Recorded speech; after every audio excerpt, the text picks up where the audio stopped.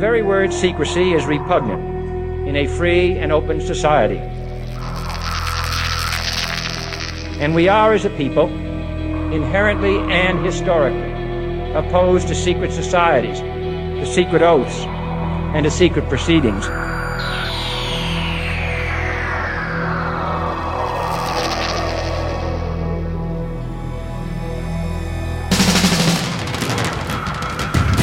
The questions you always had. The answers you were never given. The place to seek the truth. Welcome to Veritas.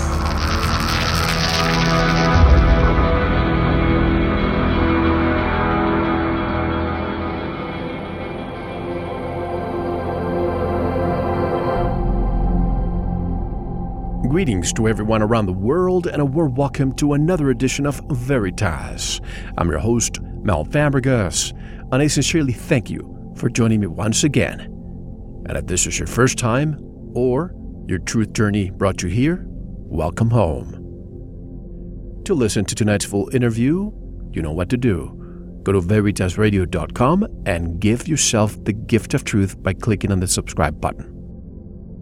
If I mention the term black hole, most people would think of this dark monster that sucks everything around it, even light, when in fact, according to tonight's special guest, it is the source of creation.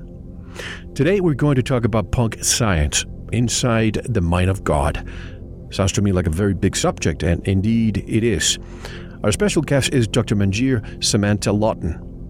After qualifying as a medical general practitioner, a holistic therapist, and working in a cancer help center, Dr. Samanta-Laughton began a quest to highlight the links between science and spirituality. This has culminated in the emergence of a new scientific vision that she communicates to the public in lectures, workshops, and numerous articles.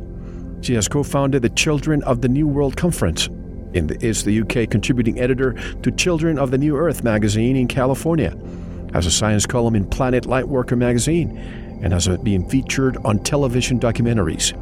She's the author of Punk Science, Inside the Mind of God, and The Genius Groove, the new science of creativity. And to learn more about Dr. Samanta-Laughton, visit her websites at paradigmrevolution.com, punkscience.com, and also punksciencemovie.com. And directly from Derbyshire, England, UK, I'm privileged to welcome Dr. Manjir Samanta-Laughton to Veritas. Hello and welcome. Hello, good to be here. Oh, it's my privilege, and as I was telling you offline, sometimes when I read books, sometimes they shatter my paradigm, and your book is one of those. It's great to find somebody, but you know what, why don't we just have you tell us the story? You come from a family of doctors, very orthodox doctors. You were basically trained in science, but all of a sudden you step outside that box and you basically came to this, can I say, rabbit hole that got you, and now you're basically telling us the real story of how the universe got created. Why don't you tell us, let's go back from early times on how this transformed you. Oh gosh, well, yes, you're absolutely right. I come from a very medical family, very high achieving family, and my family originally were based in West Bengal in India, and people who know that sort of culture, it's a culture that educates both their sons and daughters to quite a high level. And so there's a lot of competition to be a doctor or an engineer, which is seen as a very, very high career in India. And so my parents came to the UK in the early 70s, and they had me. And of course, my parents are both doctors. They met in medical school. My grandfather was a doctor. And it was very much from the beginning very clear that I was going to have a medical career too. It's just what is expected of you, boy or girl, that at least one, if not two, sons or daughters will get into medical school in every family. It's what's expected. So because of my temperament being, quite calm compared to, I've got two sisters, people would often pick me out. So from a very early age, I was groomed for a medical life. And so I was aware of that. And, so I went through all the usual sort of exams and, very much being trained to go through the academic route and work hard and get through all that.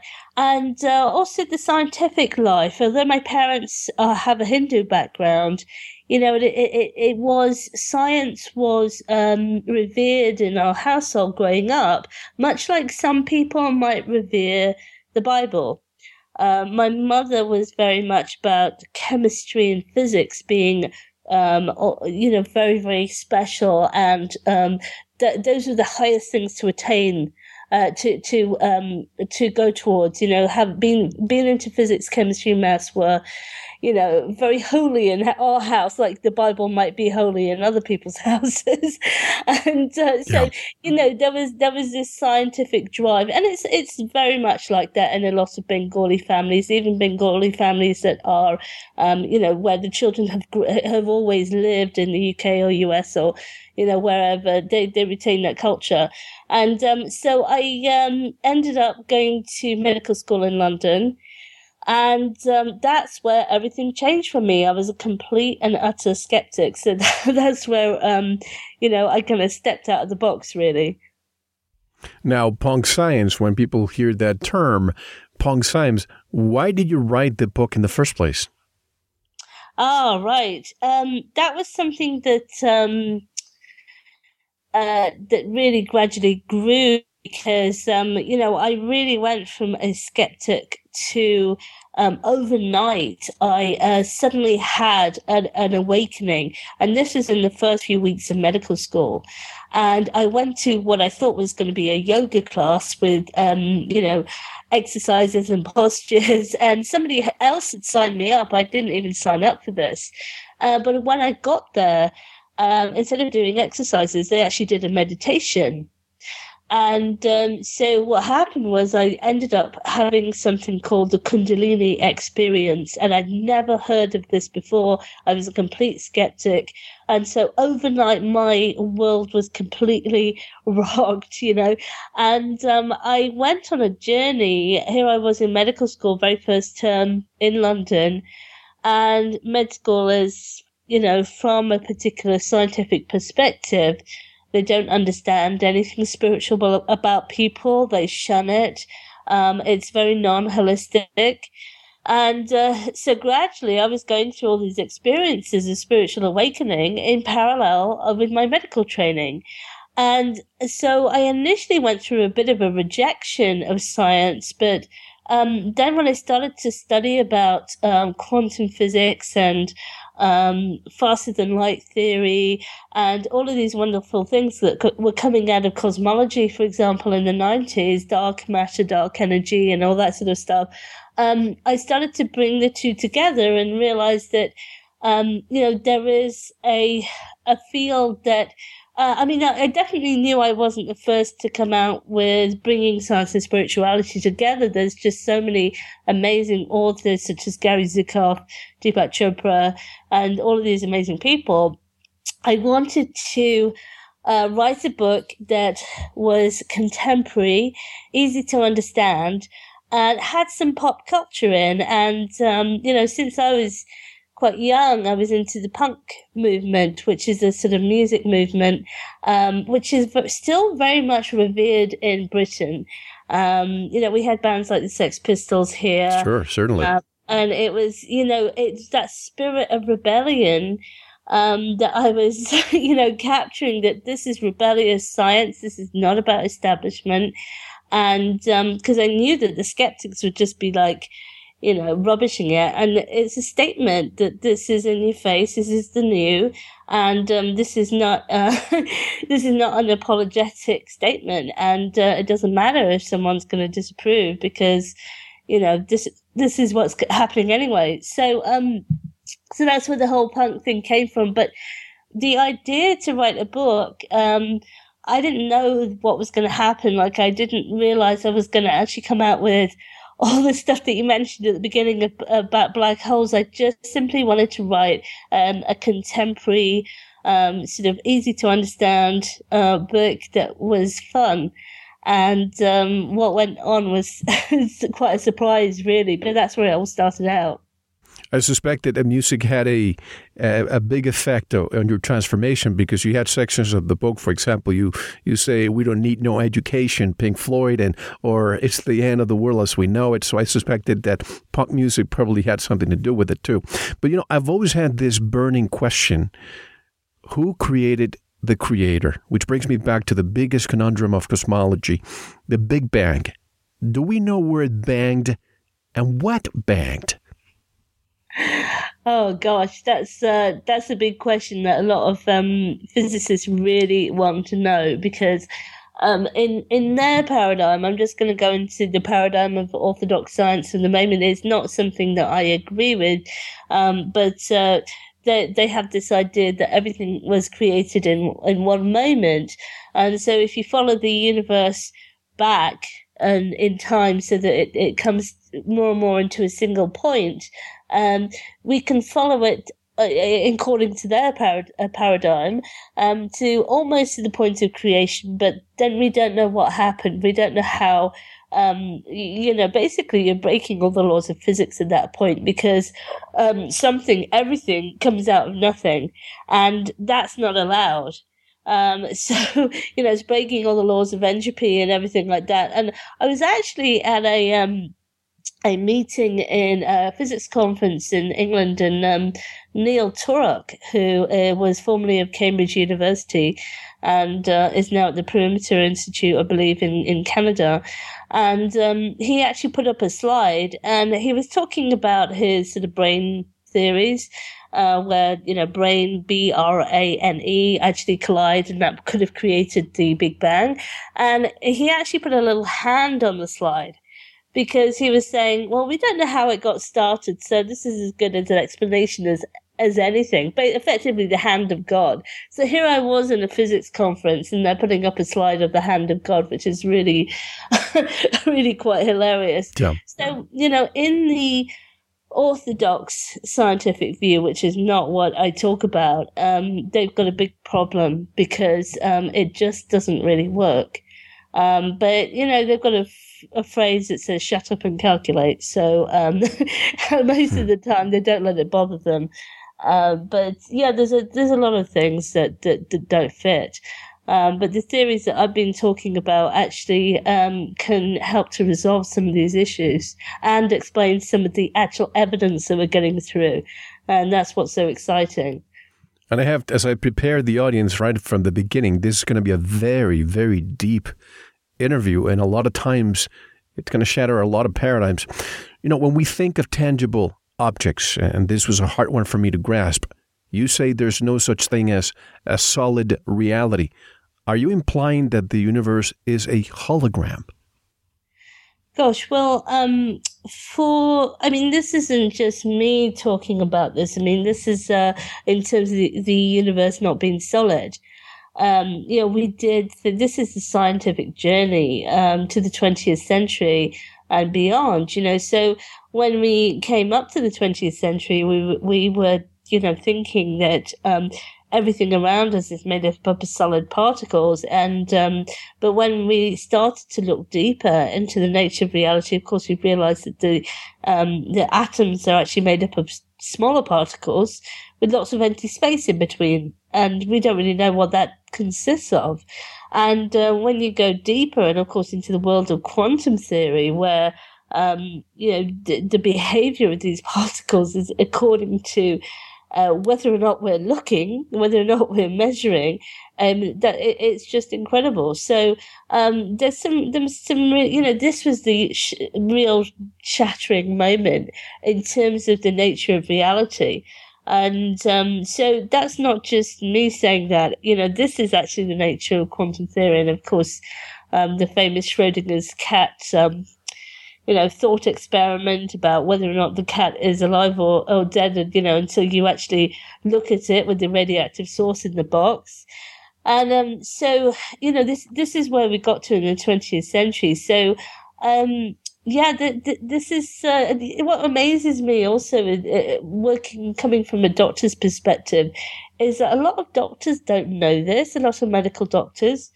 It's quite amazing. And so another part of why I wanted to get into this is because, things like non-locality, for example, and quantum theory, where particles are connected no matter the distance, could actually help explain things like distant intention.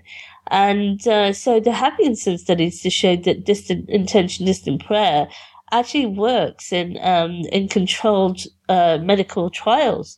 And but it's very much dismissed. And I think part of the reason why it's dismissed is we don't have a mechanism. Well, if you look at things like quantum entanglement, I'm not saying that this is proof, but it's kind of interesting that you have this quantum entanglement idea where particles are connected no matter the distance. And then you have this idea of distant intention. And in science, you can't say that you proved anything, but it's an idea that's worth sort of looking at.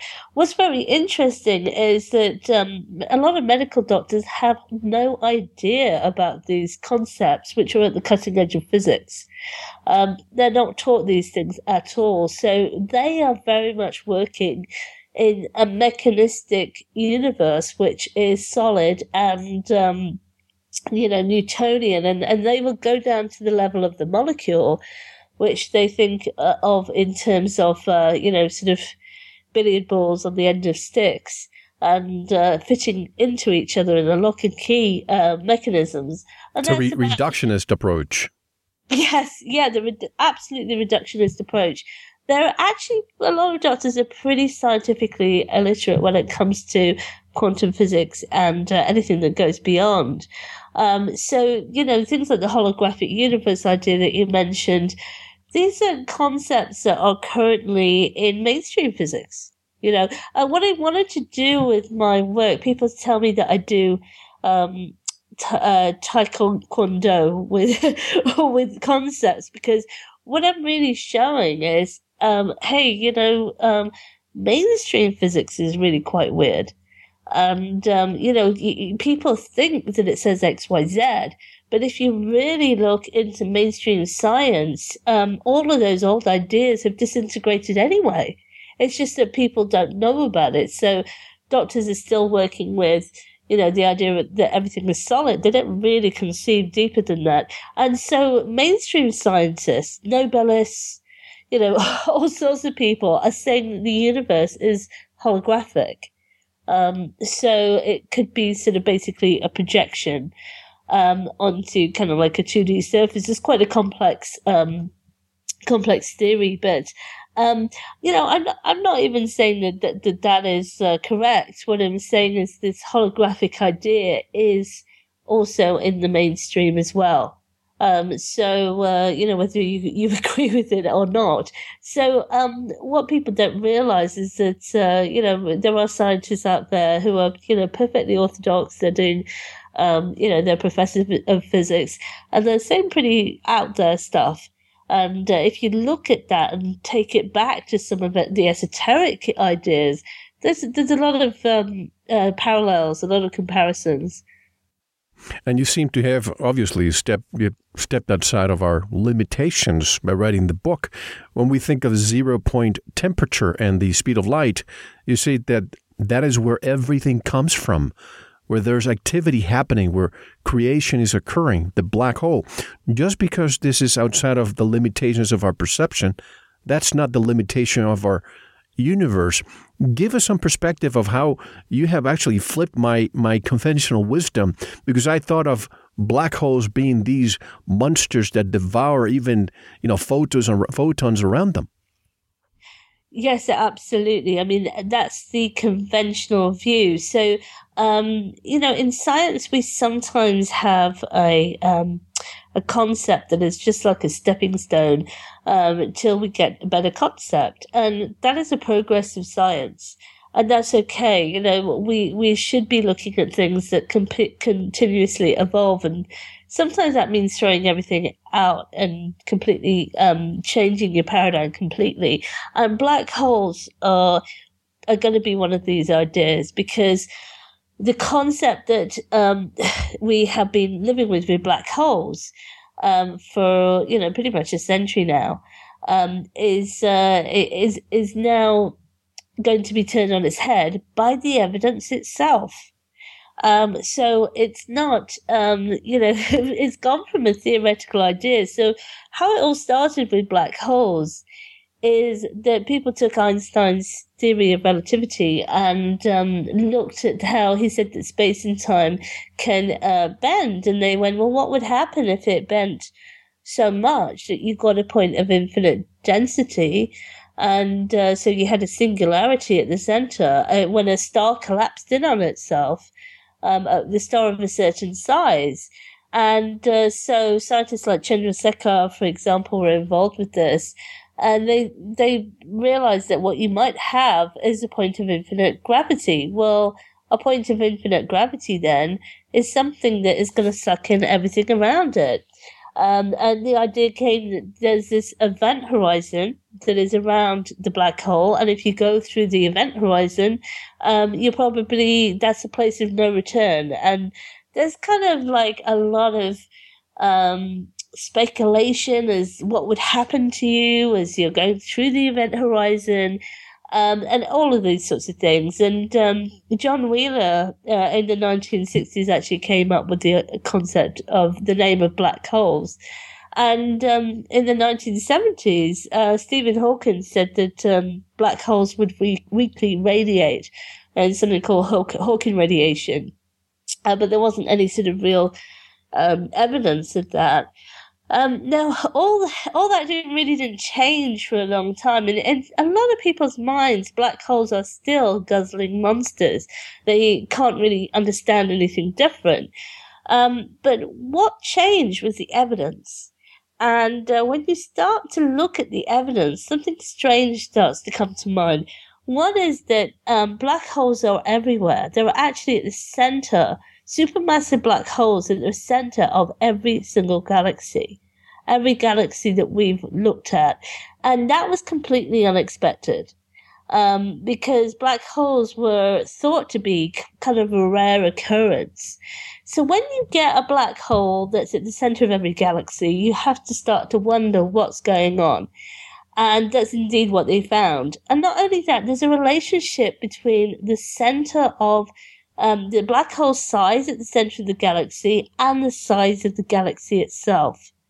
There's, an absolute linear relationship that you can map, which is really quite interesting. And the other thing is, the black holes aren't very black. Aren't very black. They're actually emitting lots of radiation. And they're emitting it in pulses. Sometimes they pulse with like gamma ray bursts, which is a type of radiation we might be familiar with on the electromagnetic spectrum. And sometimes they pulse with X-rays or radio waves, or they're giving out lots of different types of radiation. Now, this is a bit of a puzzle to most mainstream scientists, because they're thinking, well, aren't black holes supposed to suck everything in? And the way that they're giving out this radiation as well is very strange. It's just two very high energetic jets that are coming out. They're called bipolar jets. They're at 180 degrees to each other. And so they're coming out, and sometimes these jets will spiral. Our own Milky Way galaxy has these jets, and it spirals. So it's kind of interesting when you actually look at the evidence. And this is where I came in. I actually was looking at all this evidence going, this is kind of interesting. Why are these black holes sometimes emitting electrons, sometimes emitting matter, antimatter like positrons, which is the mirror image of an electron, and sometimes emitting gamma ray bursts? And suddenly I realized that everything changes once you change your understanding of dark matter, dark energy, all of this sort of stuff, and the speed of light. So what I realized is that actually the speed of light isn't the speed limit of the universe at all. It's just the speed limit of this dimension. Sorry if I'm going too fast. Just no, that's fine. So what I realized is that, the speed of light defines this everything in this dimension, but it doesn't define all that's in the universe. Most of the universe is dark matter and dark energy. We don't know what it is. And I realized that what that is the stuff that's actually beyond the speed of light. And there's some mainstream physicists who are actually talking like this, that light is actually infinite. And it's actually curled up in different dimensions. They revived the Kaluza-Klein model of high dimensions. So people in there's another guy in the Perimeter Institute who's talking about this. He's written a book called Faster Than the Speed of Light. So these are mainstream scientists. So I was walking in the woods when I had this flash of insight, and I realized that what it was, well, it kind of was shown to me. I wasn't this isn't me being clever. This is the universe saying, hello, this is how it works. And my mind this is after, 10 years of meditation, healing training. So it wasn't out of the blue that I was having a multi-dimensional experience with all the spiritual development that I'd done. But this was a very, very special moment. And where I suddenly saw that actually the black holes are the point of creation. And what happens is from a center of infinite light, this light then differentiates itself. So it spirals around.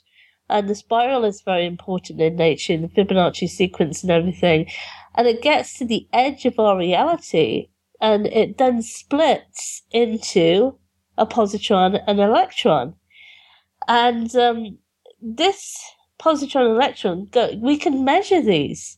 So what we see in our telescopes is that the electron is coming out of the black hole at almost the speed of light. And the reason why it's doing, and these are actual measurements, and the reason why it's doing this is because it's only just slowed down to our reality. It's only just slowed down enough for us to actually perceive it and measure it. So that's where that comes from. That's where creation of physical stuff actually comes from. And then it doesn't just stop there, though. The two combine again, the positron and the electron, which are just two halves of light at the end of the day. And they combine again and they form light in the form of gamma ray bursts. And you have this amazing breathing process that's going on at the edge of the black hole. When it moves one way, it produces matter and antimatter. And then it moves another way and it produces the light in the form of the gamma ray burst. And that breathing, what I also realized is it's happening at every level of the universe. And in the book, and I've done a lot more since then actually, I've collated a lot of astrophysics data to look at how the same process happens in stars, happens even around planets. You even see bipolar jets around planets. Happens in the Earth's upper atmosphere in the form of terrestrial gamma ray bursts, which I'll come back to later. If we could talk about water maybe a bit later, would that be okay? And, of course, yes. And so, yeah, that's basically it. That's the black hole principle in a nutshell, because it's the same pattern at every single level of reality. It only makes sense if you realize that the speed of light isn't the total speed limit. It's just the speed limit of this dimension. And, you've got this simplicity at the heart of the universe, at the heart of nature. And it's creating everything through these sort of simple rules. It allows the unfoldment of infinite different forms. And so I went and, being scientifically trained, I had to make sure that I gathered enough data. And after a while, I'm not a physicist. So after a while, I started to go, there's so much data accumulating. I'm making so many predictions that I'm seeing come true. Even that these jets are coming off comets. I absolutely have to publish. I went through the same sort of hang-ups that everybody goes through, which is like, who am I to be publishing this, And but it just, with the evidence was overwhelming me, the data was overwhelming, and I just went, this has to get out there. And I thought the scientific establishment is not going to accept this. I'll have to go straight to the public. And which is what I did, and I called it punk.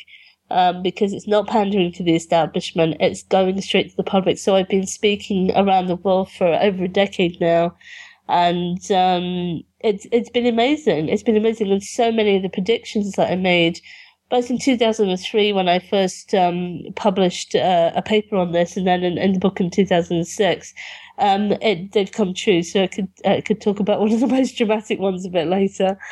Absolutely. And you just made the black hole principle the most enigmatic and interesting principle for me after reading the book.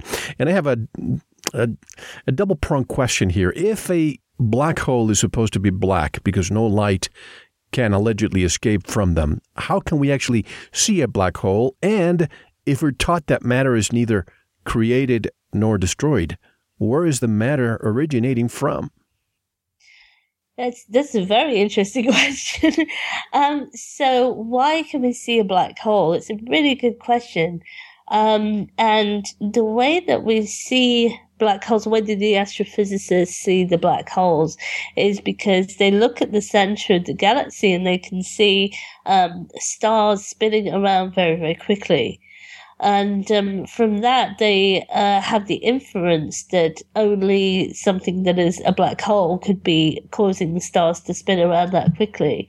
The other way that we see black holes is that they so that's what we see at the central galaxies, is that, as I said earlier, that ironically, they are emitting powerful radiation. They're emitting these gamma ray bursts these gamma ray bursts are so powerful that, they actually had to invent a new form of physics.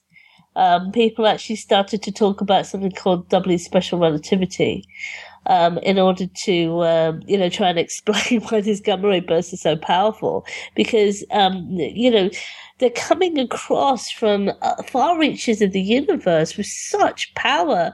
They are actually destroying Einstein's laws. So there's all sorts of, interesting things that are going on with this radiation. And so that's how you see a black hole. So what was the second part of your question again? Sorry. That's fine. The second part of the question, if we're taught that matter is neither created nor destroyed, where is the matter originating from? Yeah, the matter at the end of the day, everything is actually all one. Okay, so the center of the black hole is still the infinite light. And that infinite light, even though it's happening at every single level of the universe, we've got to get out of our linear thinking, which is what we tend to do, is the same singularity, the same oneness, the same infinity at the center of every single black hole. And most of the black hole, or, what we could say, most of it actually exists beyond the speed of light. So that's what we call the dark matter, the dark energy. Most of the universe is actually beyond that.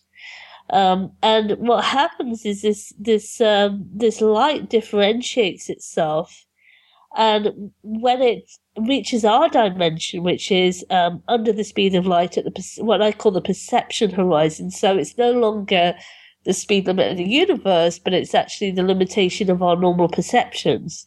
Mystics can actually perceive more than that, but that's it's still the speed limit of what we might call our physical world. So when the light gets to the edge of our reality at the perception horizon speed of light, that's when the split occurs. And so our telescopes are spotting 25, the electrons are going at 95% of the speed of light. So because it's just slowed down.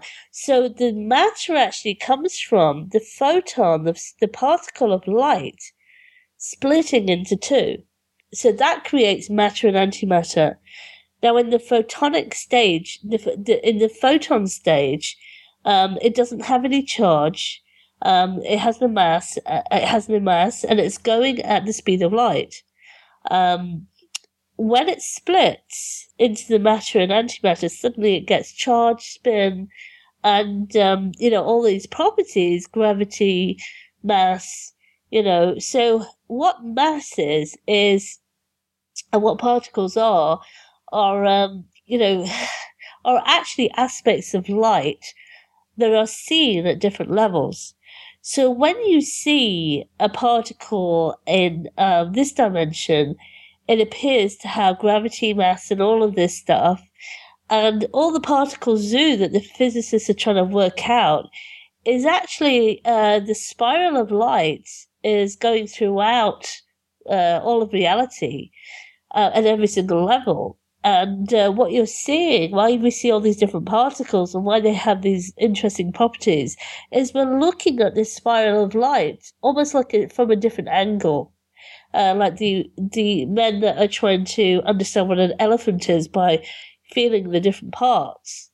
And we go, well, this is an ear, this is like a fan, and we're trying to figure out without realizing that the elephant is actually one being. And it's like that when we're looking at all these different particles, what we're looking at is a snapshot of the angle of the light that is actually spiraling around. And we say, oh, this is a different particle, this is a different particle.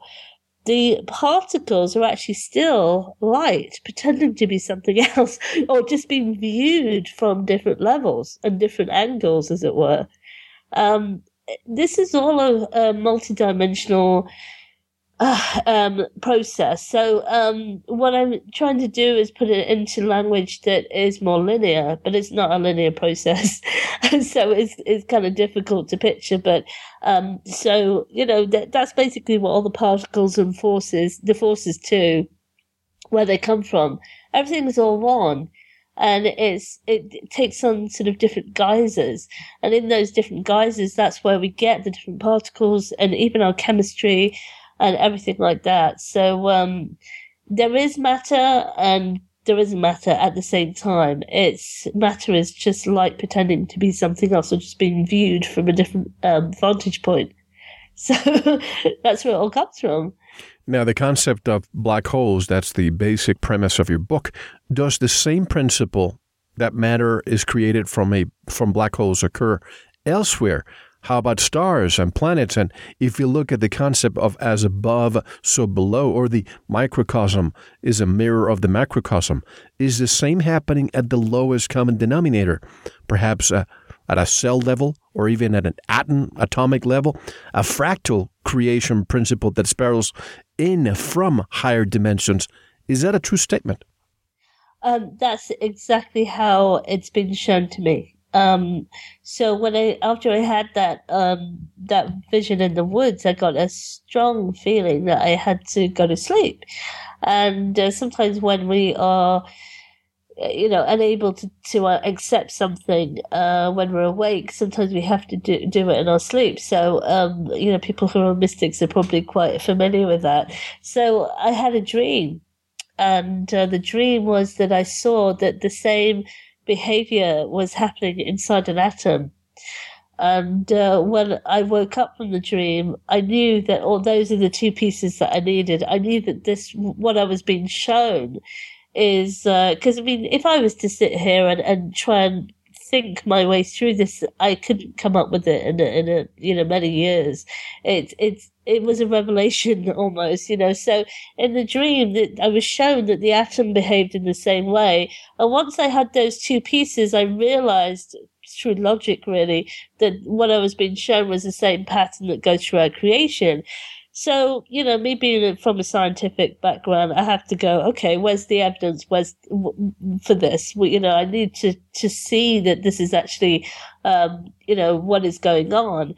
And to my surprise, I started to rack up so much evidence of sunspots, giving off matter and antimatter and gamma ray bursts, periodic. It's periodic as well. So, a lot of I don't know if you know this, but right now as we're, talking, there'll be people that are scouring the skies for gamma ray bursts. And when they find one, they quickly, train all the telescopes on it.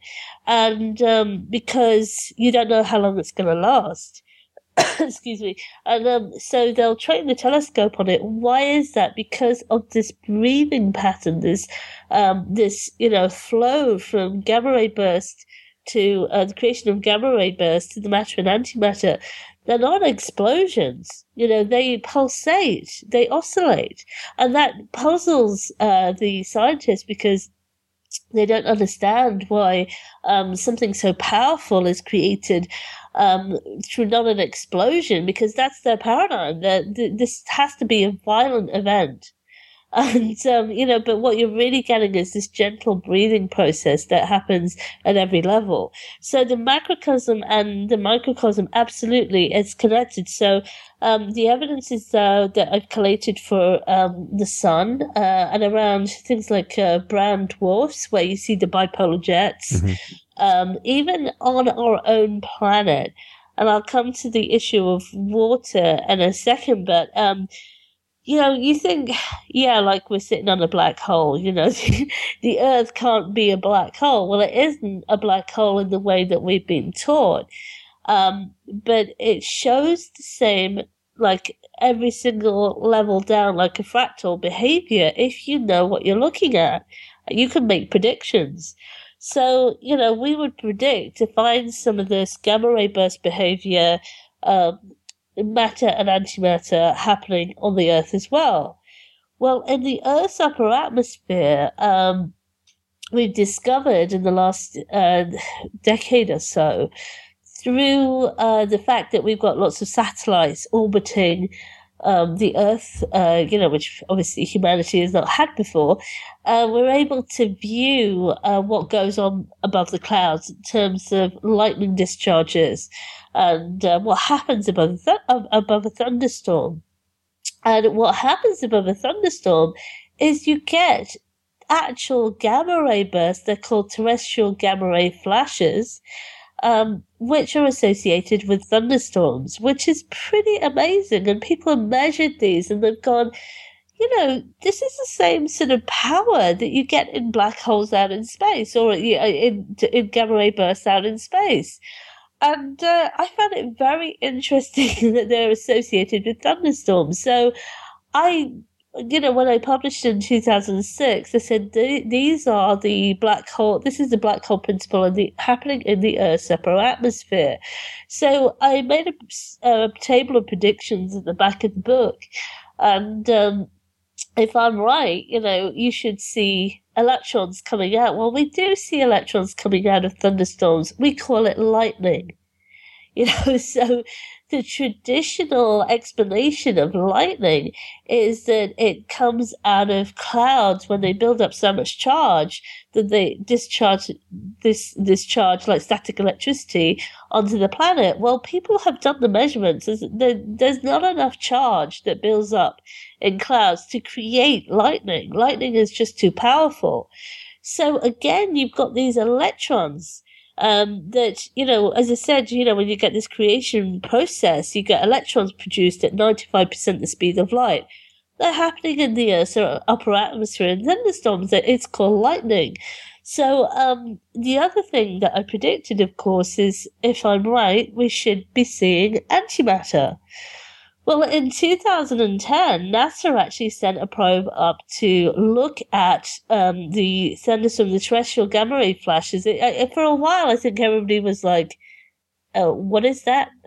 How did that appear?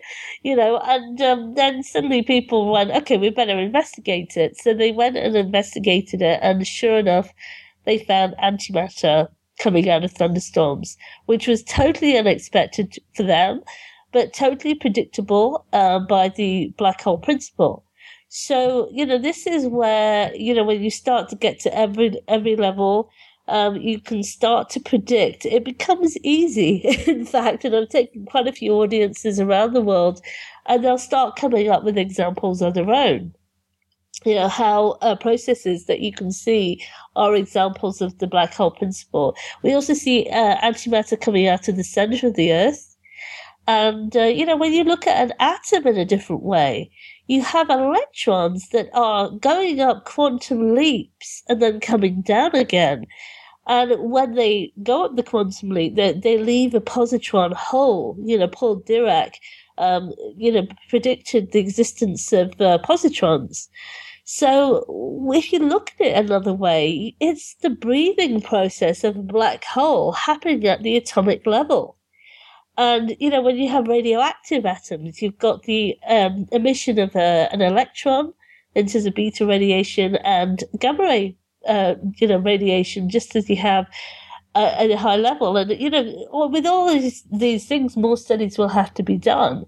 But I've got my a bit of evidence to show that there's the equivalent of alpha radiation, which is a lot heavier, coming out of stars and things like that. So it's the same process. So the microcosm and macrocosm, and when we come to talk about water, it's even stronger. So that's been a big revelation. But it's the same pattern all the way down, absolutely. And you mentioned fractals, very interesting topic that I enjoy. Are you talking about the Fibonacci sequence, the golden mean, the same patterns we see in nature, on a leaf, on a tree, on a seashell, in humans, the spiral? Where does this universal programming come from? And I have a hard time accepting this order out of chaos happened by chance. Is there some consciousness behind it? Well,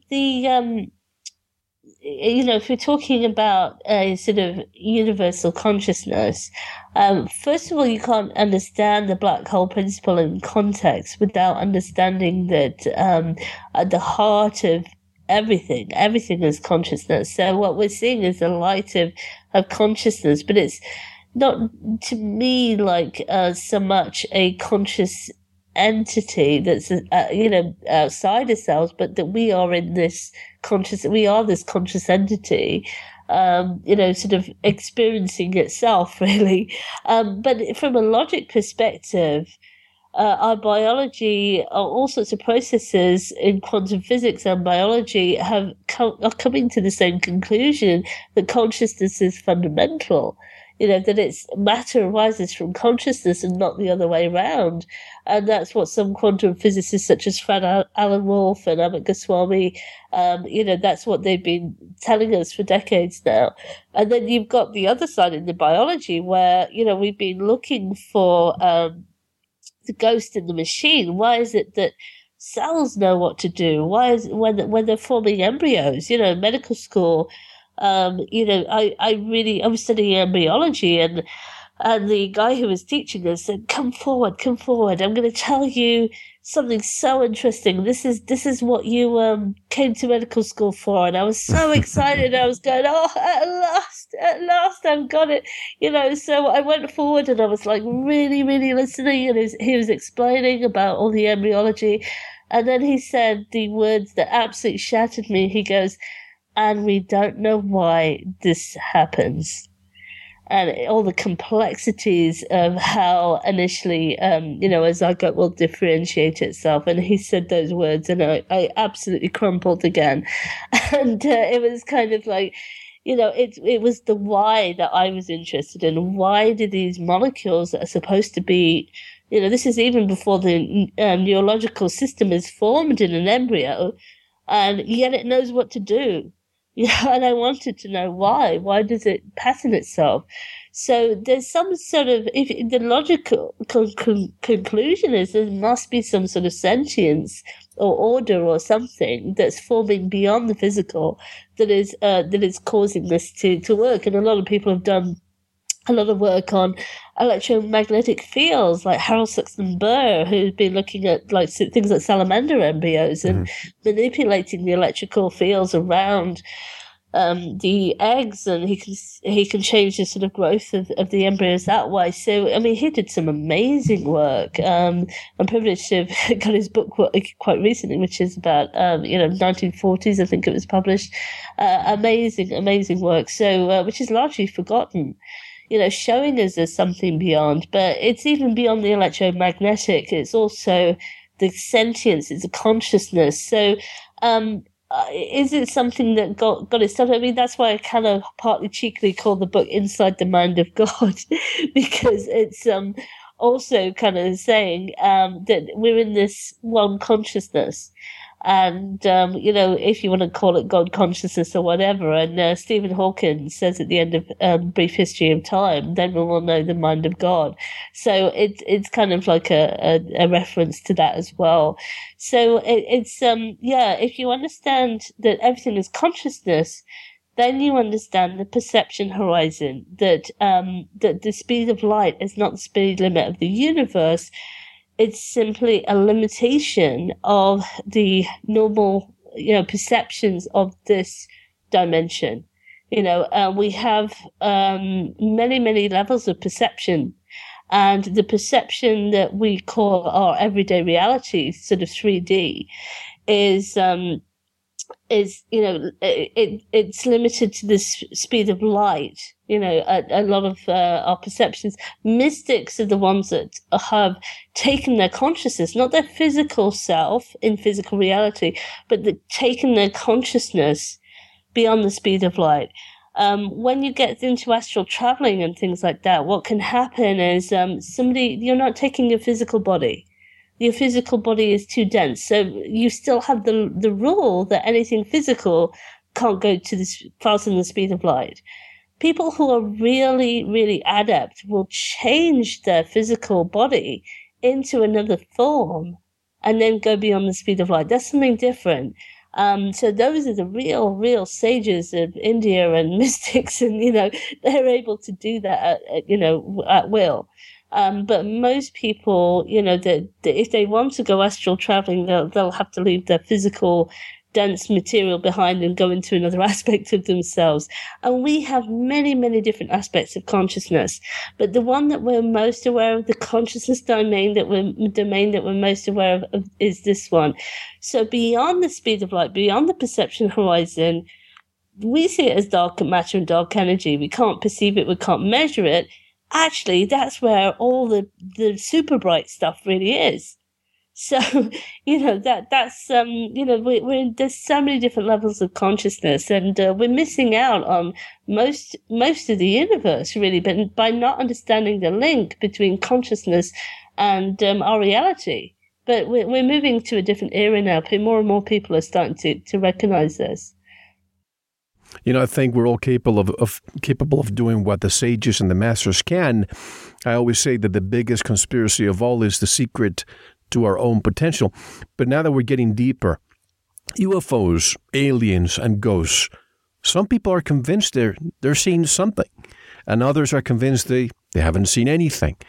Are those seeing bilocating to a different dimension where there exists a whole different reality, but we just don't see it most of the time? We have to look at the fact that from a scientific point of view, I know a lot of people sit there and go, oh, no, this is just all. But, just coming from a purely scientific, orthodox scientific perspective, if you have a phenomenon that, such as ghosts, that is reported in a similar way, using similar kind of rules that, you feel cold when something appears, and, there's often a high emotion that's associated around the person that appears, and, all of these things. If you see that in every single culture and every single era, from a scientific point of view, you've got to start to think, there might be something to this, because, it's just looking at it from even that perspective. So to dismiss every single culture and every single era, it is not a really scientific approach. That's a dogma approach.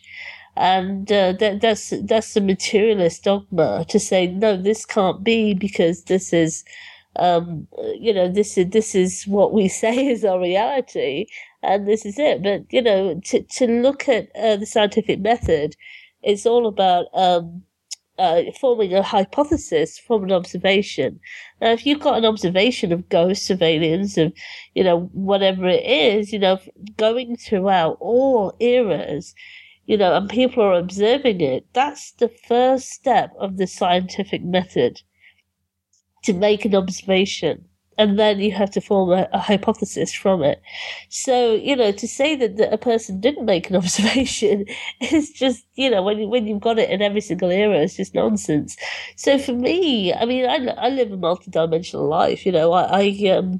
I see kind of spirits through my sort of inner eye. They're very rarely they'll sort of manifest in front of me that I can see them and think that they're, people that, but I kind of see them, so I can report things that people are wearing. I don't look for this. It kind of comes into, so I'm talking to someone, sometimes their relatives will kind of appear to me and I can tell them about their character, what they're wearing and things like that. And over the years, I've learned to trust this sense, because I can say something and it sounds so silly.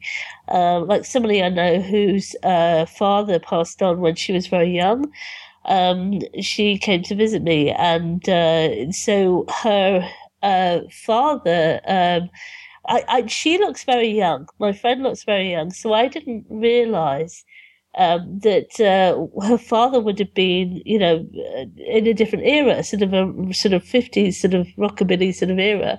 And this man appeared to me, and he looked like James Dean. And I was like, how can this be? Because my friend is so young. Why would her father look like that? So I described him anyway. And she said, yeah, that's how he dressed. He died when he was very young. And so that's actually how he dressed. So I was like, oh, okay. I wouldn't have thought that her father would have been from that sort of rockabilly 50s era. But, that's so I've learned over the years to trust that sense. And even I question it. Am I really getting this? Because it's healthy to actually question even your own channelings and things like that. So I've seen alien beings. I think we also have different aspects of ourselves that are in different dimensions. And, you say about the potential. This is absolutely right. I think we all have the potential, and it's the biggest secret. It's the biggest thing that we are told to shut down all the time. Is our psychic sense, is our multidimensional sense. We have access to all of the dimensions. I mean, as long as you stay grounded and don't get lost in that, that's what, we know as sort of mental illness, for example, where we can't really function very well. But I mean, if you stay grounded, there is absolutely the possibility that you can open up and experience these dimensions. String theory and physics talks about these different dimensions. So many different aspects of physics actually talk about this. So what we're doing is saying, okay, the quantum physicists are saying that everything is consciousness. Some of the quantum physicists, not all. In fact, Max Tegmark, I don't know if you've heard of him. He's quite a well-known physicist. He's just brought out a book recently where he's saying physics does not make sense unless you see consciousness as an actual part of reality. And this is a mainstream scientist. So what we're getting now is we're getting a big shift starting to happen where, someone like Max Tegmark can actually say this in public and open up a dialogue. It gives permission for other physicists to start to say this within the mainstream. So, we've still got a long way to go, but, what we could be looking at is an understanding that there are many dimensions of consciousness. And in each of these dimensions of consciousness, our own minds can go there. We can experience these, and we can also experience different beings, which is why, ancient people like, Enoch, who was one of the, patriarchs of the Bible, if you read the book of Enoch, which is kind of like a banned book of the Bible, but right. Yeah, some copies resurfaced about 100 years ago, and he describes these beings, tall beings, arriving at his bed, taking her off to the heavens, and it's different language, but it's exactly what people are experiencing today, and they report very, very similar experiences. And sometimes not too sure about telling people about it because they're a bit worried. But, my friend had a crystal shop, and she was amazed at how many businessmen and people would come up to her and say, I don't know how to say this, and, but I can't tell anyone about it. But they figured she had a crystal shop, so they thought she'd be all right. And they'd say, these beings are visiting me at night, and they're showing me this and that. And they couldn't tell anyone about it. They were so afraid. So we've created this in society that we're so worried about our own potential, like you're saying. And but the science is there. The science to explain all this is already there. So I kind of also am using science as an empowerment thing to say, the science of angels is just the same as the science of flatland. Where, if we were to look at people in flatland, we would seem omnipotent to them. We would seem like we're everywhere.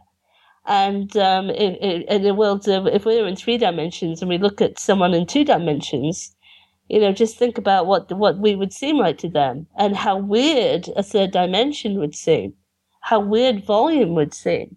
And that's the way it is for beings of higher dimensions as well. And so, their dimension doesn't quite make sense to our sort of 3-dimensional minds. We have other aspects of us, but yeah. So yeah, this science can actually empower us in that way as well, to understand with our intellectual self, to free our spiritual selves. I can't believe 1 hour just went by and we have to take a one and only intermission. But let me just end this segment by saying this.